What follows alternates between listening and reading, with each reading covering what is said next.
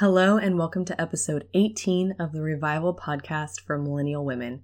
Today we're going to continue on in the series called Women of the Bible, and we've been highlighting maybe some lesser known women that you may or may not have heard before, but we just want to make sure that their stories are told and that we can learn about them and how God used them, because God, of course, uses women. So today we're going to focus on the Queen of Sheba, who was a ruler from a foreign land who praised the living God at King Solomon's court. She'll be our focus for today. Let's get started. Hey Millennial, welcome to the Revival Podcast for Millennial Women, where you can come as you are, where you are in your faith journey. We're here to explore who God is and what He has to say through studying His words in the Bible. Hi, I'm Catherine Elise, and each week it's my intention to take important, relevant topics and examine them with you through the lens of God's Word and the good news of Jesus.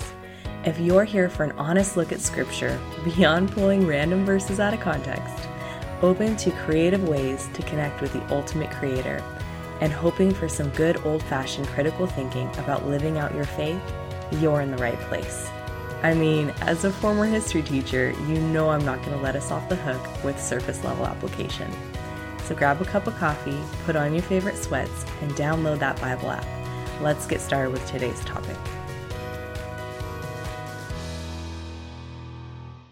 As always, let's go ahead and begin with a word of prayer. Lord, thank you so much that you meet us exactly where we are at in this moment. I pray that we would be able to really focus on you and who you are through the stories of the women of the Bible. I pray that you would speak through me today and that your message would come across and that you would stir the hearts of the listeners in the way that you want to do it. I pray that your name would be made great because of this episode and this podcast, because it's all about bringing more glory to you and bringing more sisters into your family. In Jesus' name, amen. All right, we've got to begin with some context. There is a lot of history behind what is going on with the Queen of Sheba. So I just want to make sure we're all on the same page. King Solomon is now the king of Israel. Now, King Solomon was one of the many, many sons of King David. He's actually the son of King David and Bathsheba. He is not the child that Bathsheba became pregnant with once her and King David had sex for the first time.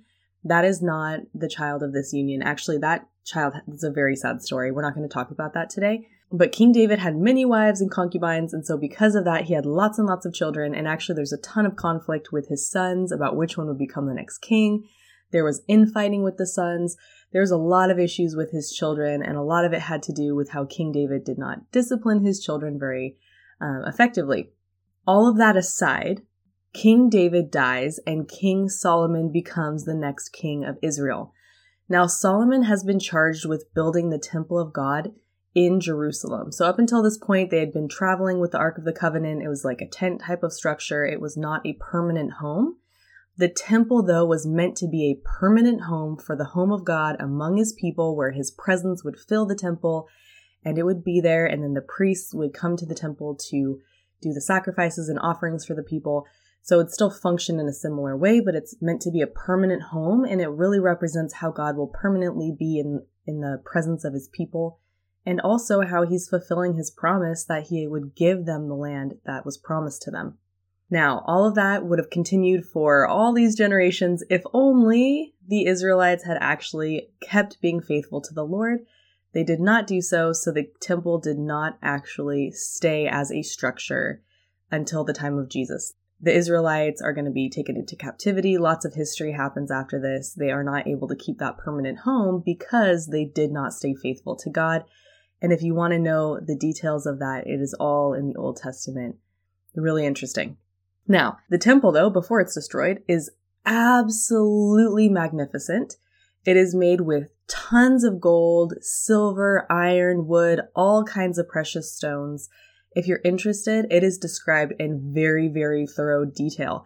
So you can go into the Old Testament and read about it, specifically in Kings, Chronicles, and you'll be able to kind of visualize what this temple looked like. It was so epic that this temple actually took 20 years to construct. A very long time, and it had tons of laborers. Some of them were forced laborers under King Solomon. And if you're wondering why David didn't build it, there's actually a specific answer. So David was not allowed to build it. Actually, Solomon was the one who was charged with building this temple. Even though King David could have started it during his lifetime, he wasn't allowed to. So why is that? Well, at the end of David's rule, he says in 1 Chronicles 28, the text says, David summoned all the officials of Israel to Jerusalem. The leaders of the tribes, the commanders of the army divisions, the other generals and captains, the overseers of the royal property and livestock, the palace officials, the mighty men, and all the other brave warriors in the kingdom. David rose to his feet and said, My brothers and my people, it was my desire to build a temple where the ark of the Lord's covenant, God's footstool, could rest permanently. I made the necessary preparations for building it, but God said to me, You must not build a temple to honor my name, for you are a warrior and have shed much blood. Yet the Lord, the God of Israel, has chosen me from among all my father's family to be king over Israel forever. He has chosen the tribe of Judah to rule, and from among the families of Judah he chose my father's family. And from my father's sons the Lord was pleased to make me king over all Israel. And from among my sons, for the Lord has given me many, he chose Solomon to succeed me on the throne of Israel and to rule over the Lord's kingdom. He said to me, Your son Solomon will build my temple and its courtyards, for I have chosen him as my son, and I will be his father. And if he continues to obey my commands and regulations as he does now, I will make his kingdom last forever. So there you can see that David was actually told by God that he could not build the temple because he was a warrior and had shed a lot of blood. And actually, yes, David killed lots and lots of people during a time of war. That's kind of an interesting thing I like to think about. You know, the fact that David did shed so much blood mattered to God. And I think that's something that I like to think about when I'm wrestling with all of the death that occurs in the Old Testament. Okay, more context that you need. Solomon also, when he first became king, had asked God in 2 Chronicles 1 for wisdom to rule Israel. It's actually a really interesting story. God asks Solomon what he wants. And yeah, Solomon asks for wisdom. And because Solomon asked for a gift that would actually benefit his people, because he was asking for wisdom that he'd be able to judge and rule them fairly, God told him, yes, I'll give you that wisdom beyond what any man has had before, but I will also give you riches and fame beyond that of any other ruler, past or present, of Solomon's time. And so that's really interesting. So just know that Solomon is going to become incredibly famous, and he is very, very wise, the wisest. And he is extremely rich too. So obviously, that kind of news about a king that is that rich, that wise, and that famous is going to spread beyond Israel to nearby nations, which is very relevant to our story with the Queen of Sheba. I also want to mention that at the end of 2 Chronicles 5, once the temple is completed, the text says that God's presence fills the completed temple, that God's presence lives there in that temple, which is really beautiful. All right. From here, we can start the story of the Queen of Sheba in 2 Chronicles 9. Now, her story is also told in 1 Kings 10. And it's really interesting. If you read Kings and Chronicles, a lot of stories are repeated. They're told twice. So I'm not going to read the one in Kings because they are almost identical. There's a few different words, but for the most part, the passages are, for all intents and purposes, the same. So I'm not going to read both of them. I'm just going to read the one in 2 Chronicles 9, and it's a pretty short section on the Queen of Sheba. Beginning in verse 1. When the Queen of Sheba heard of Solomon's fame, she came to Jerusalem to test him with hard questions. She arrived with a large group of attendants and a great caravan of camels loaded with spices, large quantities of gold, and precious jewels. When she met with Solomon, she talked with him about everything she had on her mind. Solomon had answers for all of her questions. Nothing was too hard for him to explain to her. When the Queen of Sheba realized how wise Solomon was, and when she saw the palace he had built, she was overwhelmed. She was also amazed at the food on his tables and the organization of his officials and their splendid clothing, the cupbearers in their robes, and the burnt offerings Solomon made at the temple of the Lord. She exclaimed to the king, "Everything I heard in my country about your achievements and wisdom is true. I didn't believe what was said until I arrived here and I saw it with my own eyes. In fact, I had not heard the half of your great wisdom. It is far beyond what I was told. How happy your people must be. What a privilege for your officials to stand here day after day listening to your wisdom. Praise the Lord your God, who delights in you and has placed you on the throne as king to rule for him, because God loves Israel and desires his kingdom to last forever. He has made you king over them so you can rule with justice and righteousness." Then she gave the king a gift of 9,000 pounds of gold, great quantities of spices, and precious jewels. Never before had there been spices as fine as those the Queen of Sheba gave to Solomon. I'm going to skip verses 10 and 11 because they're not relevant to her story. Verse 12. King Solomon gave the Queen of Sheba whatever she asked for, gifts of greater value than the gifts she had given him. Then she and all her attendants returned to their own land. And that's it. That's the whole section on her. Now, as always, I like to note a few interesting things about the text before we talk about her attributes and then what we can learn about God through her story. The first interesting thing that I noted when I was researching her is that it's really disputed, and in some cases very hotly disputed, where she came from. We know for sure she came from a southern kingdom, but it might have been a kingdom in Arabia, or it could have been a kingdom in Africa. Many people think that it was actually Ethiopia, but we don't know for sure, and there's a lot of debate about it. So I'm not going to speculate. I don't know enough to say where she came from. I just wanted to mention that there's definitely lots of people who have looked into it and researched it and have strong opinions about it. Now, the second really interesting thing that I came across is that the Queen of Sheba, even though she's such a small section in the book of Kings and also in the book of Chronicles, it's pretty small. There's not that much that's written about her. It's about 10 verses total. And yet, she's actually referenced in several works outside the Bible, and she's a very famous person. Lots of people like to talk about her story, and I found that really interesting. So I wanted to say that she also is mentioned in the Targum Shinai. I'm really sorry if I mispronounced that. That is an Aramaic elaboration on the story of Esther. So if you're interested, there's that. She's also mentioned more in the Quran, and she's also mentioned in an Ethiopian work known as the Kebra Nagast. Again, sorry for pronunciation.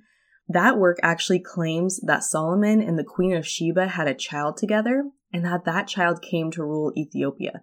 And it was really interesting to read a summary of. But again, I don't want to comment on anything else having to do with those 3 different sources that also mentioned the Queen of Sheba because I have not read them and their contents. I just point them out really to say that there's quite a bit of mystery, a lot more than I expected, that surrounds this Queen of Sheba. Now, we're just going to stick in this podcast to what's in the biblical text, but I did want to mention that because I thought it was interesting.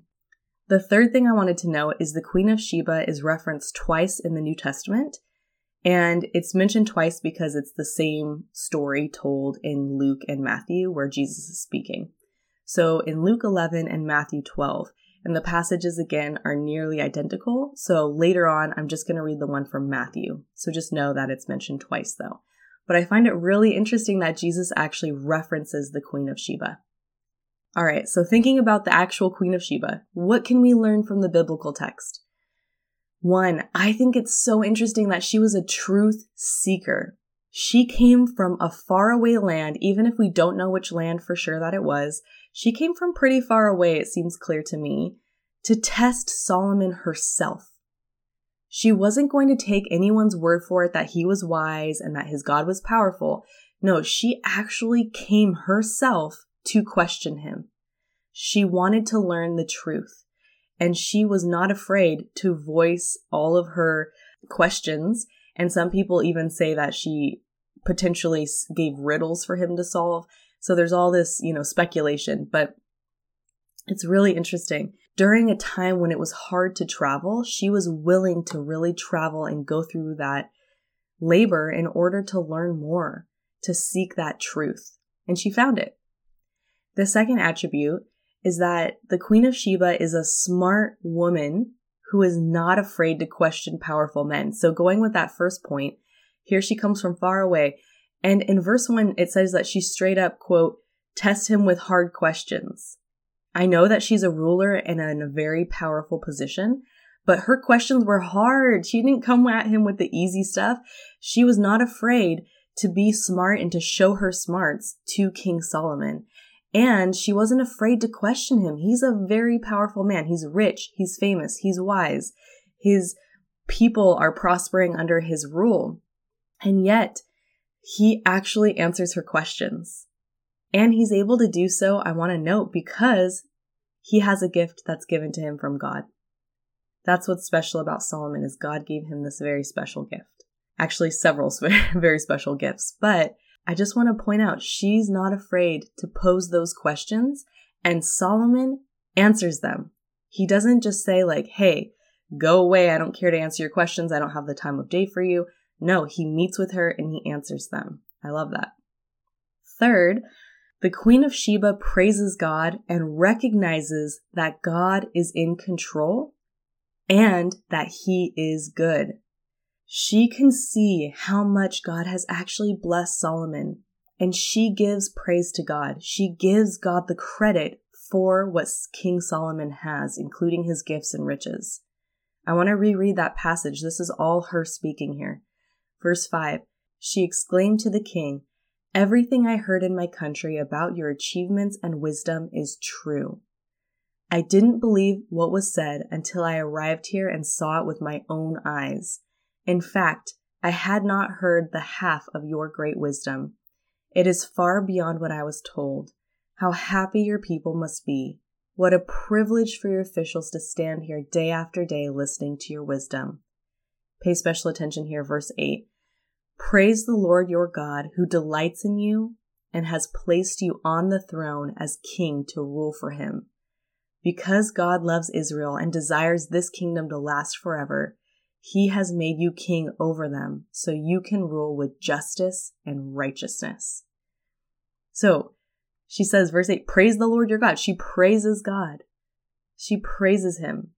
A woman from a foreign nation who had probably never, ever learned much about God before comes and praises God. She recognizes how much he delights in Solomon and how in control God is. The fact that he has placed Solomon on the throne as king.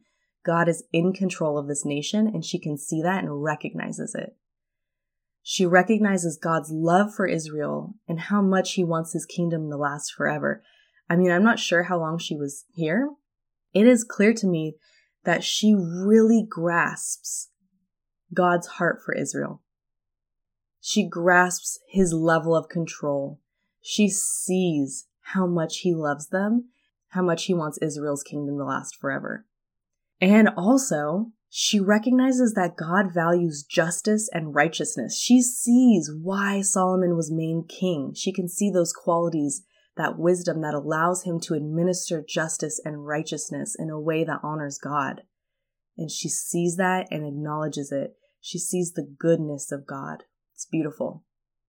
Fourth, the Queen of Sheba was a generous woman. And yes, I know she received a lot of gifts from Solomon too, but it said that she gives him these incredible spices. It says that they'd never even experienced these type of spices before. They sound very impressive. It actually says in verse 9, never before had there been spices as fine as those the Queen of Sheba gave to Solomon.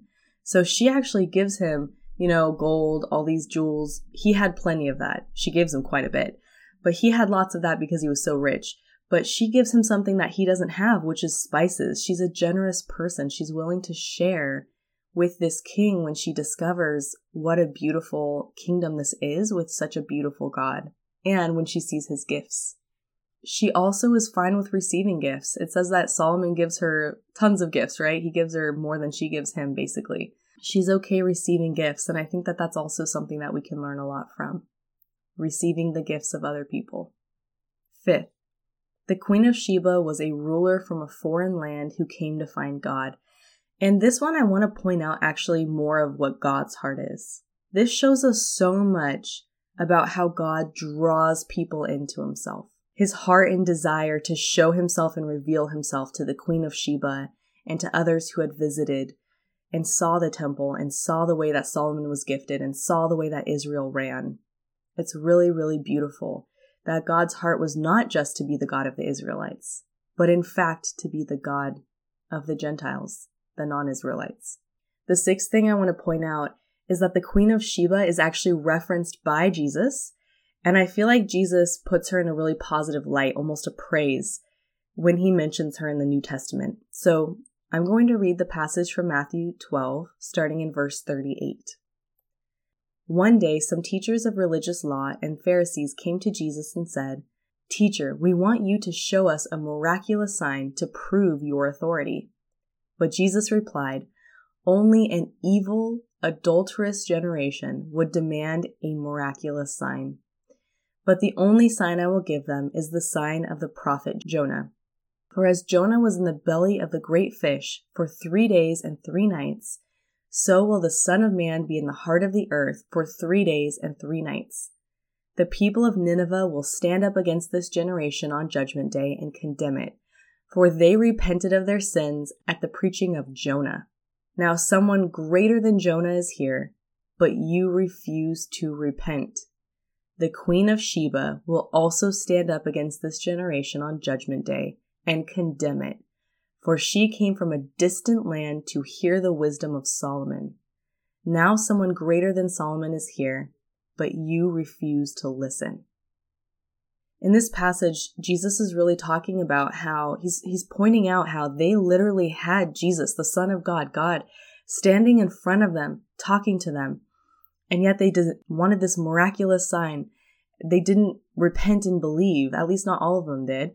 And he's pointing out that the people of Nineveh, they had far less than Jesus. They just had Jonah, and Jonah didn't even like them. He tried to hide from them, and yet they repented. The Queen of Sheba came from a distant land to hear the wisdom of Solomon. She went to Solomon and she got to hear directly from him and learned about the God of Israel from him. Now someone greater than Solomon is there. It's Jesus, and they weren't listening. It really points out how these people had so much less. The people of the Old Testament didn't have Jesus. The Queen of Sheba didn't have Jesus. She didn't know about him. But she came to learn from someone. She came to learn from the wisdom of Solomon. God drew her heart in. She believed a mere human king, but they wouldn't believe the Son of God. So I feel like Jesus here is talking about her in such a positive light, really showing how some people will go that distance to learn of God. They have that craving in their heart to learn of God. And some of us are so resistant, but the Queen of Sheba is pointed to as a positive example here. All right, so those are the attributes of the queen. Now, what can we learn about God through the Queen of Sheba's story?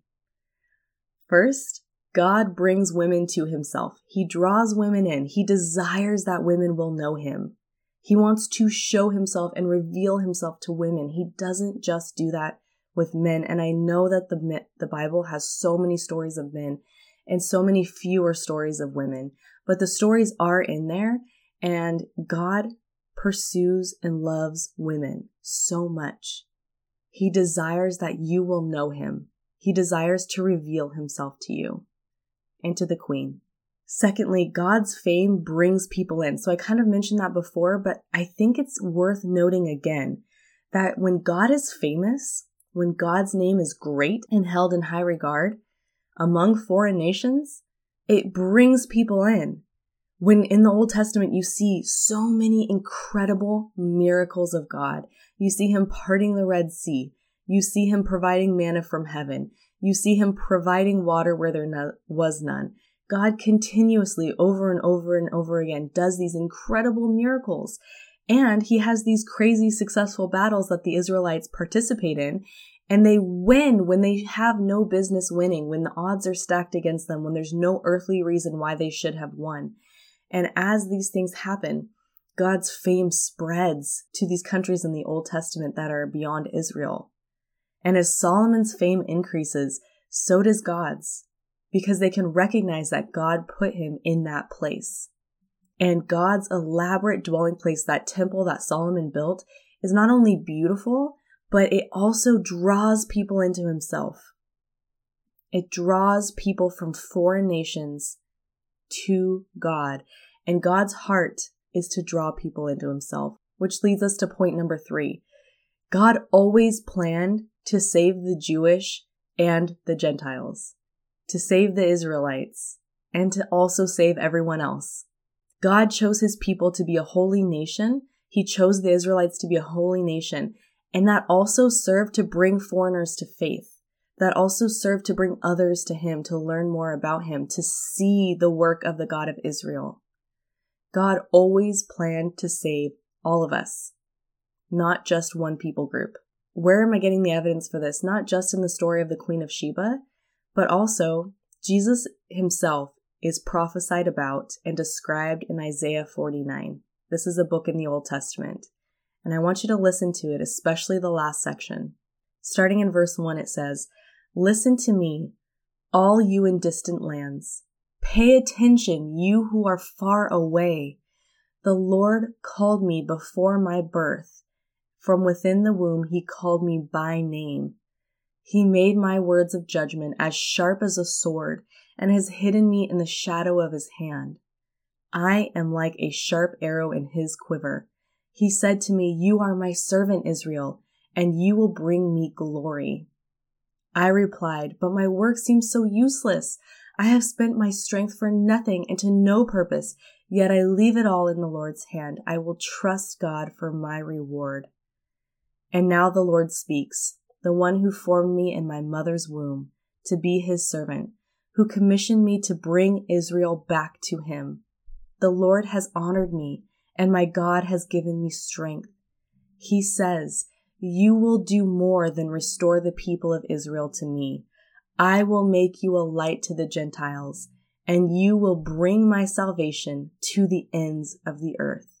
So in the Old Testament, when you're reading about how God is paying so much attention to Israel and establishing them as a nation, don't forget that also he always intended to bring everyone, meaning non-Jewish folks, the Gentiles, to himself. It was always for everyone. God created everyone and loves everyone. And his salvation was always meant to spread. And indeed it has and continues to do so. The last point number 4, is that God uses the unlikely. I love that God chooses a foreign woman who comes to learn of him and comes to praise him and recognize who he is. Always when you're reading the Bible, look for how God is using the unlikely. It's constant. Even people who we consider to be very famous, such as King David, have very humble beginnings. They never had any right becoming what they were except that God wanted them to be that. And after all, God's in control, yeah? You might have humble beginnings, but you know what? God can use that for great and miraculous things. He will use your life in great and miraculous ways if he chooses to do so. All right, let's review. The attributes of the Queen of Sheba. 1, she was a truth seeker. She was also a smart woman who was not afraid to question powerful men. She praised God and recognized God as in control and as good. She's a generous woman, a ruler of foreign lands who came to find God. And she is referenced by Jesus in the New Testament. Lastly, what can we learn about God through the Queen of Sheba story? God brings women to himself. His fame brings people to him. God always planned to save the Jewish and the Gentiles. And God uses the unlikely. Let's close in prayer. Lord, thank you so much for who you are and that we can learn more of you. Thank you that it's you in control and not us. And thank you that you use the humble beginnings in miraculous and beautiful ways. And I pray that we would be used in your plan. I pray that you would use every single person who's listening, that they would know what you want them to do and that they would have the courage to do it.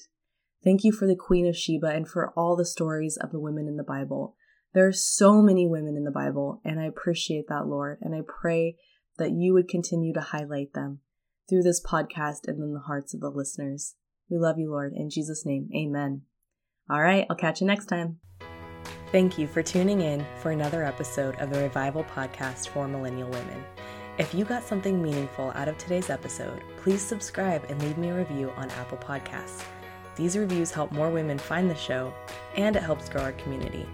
Plus, these reviews help me see how God is using this podcast, and that, my friends, blesses me greatly. Oh, and be sure to check out the show notes for more ways to connect with me. See you next time.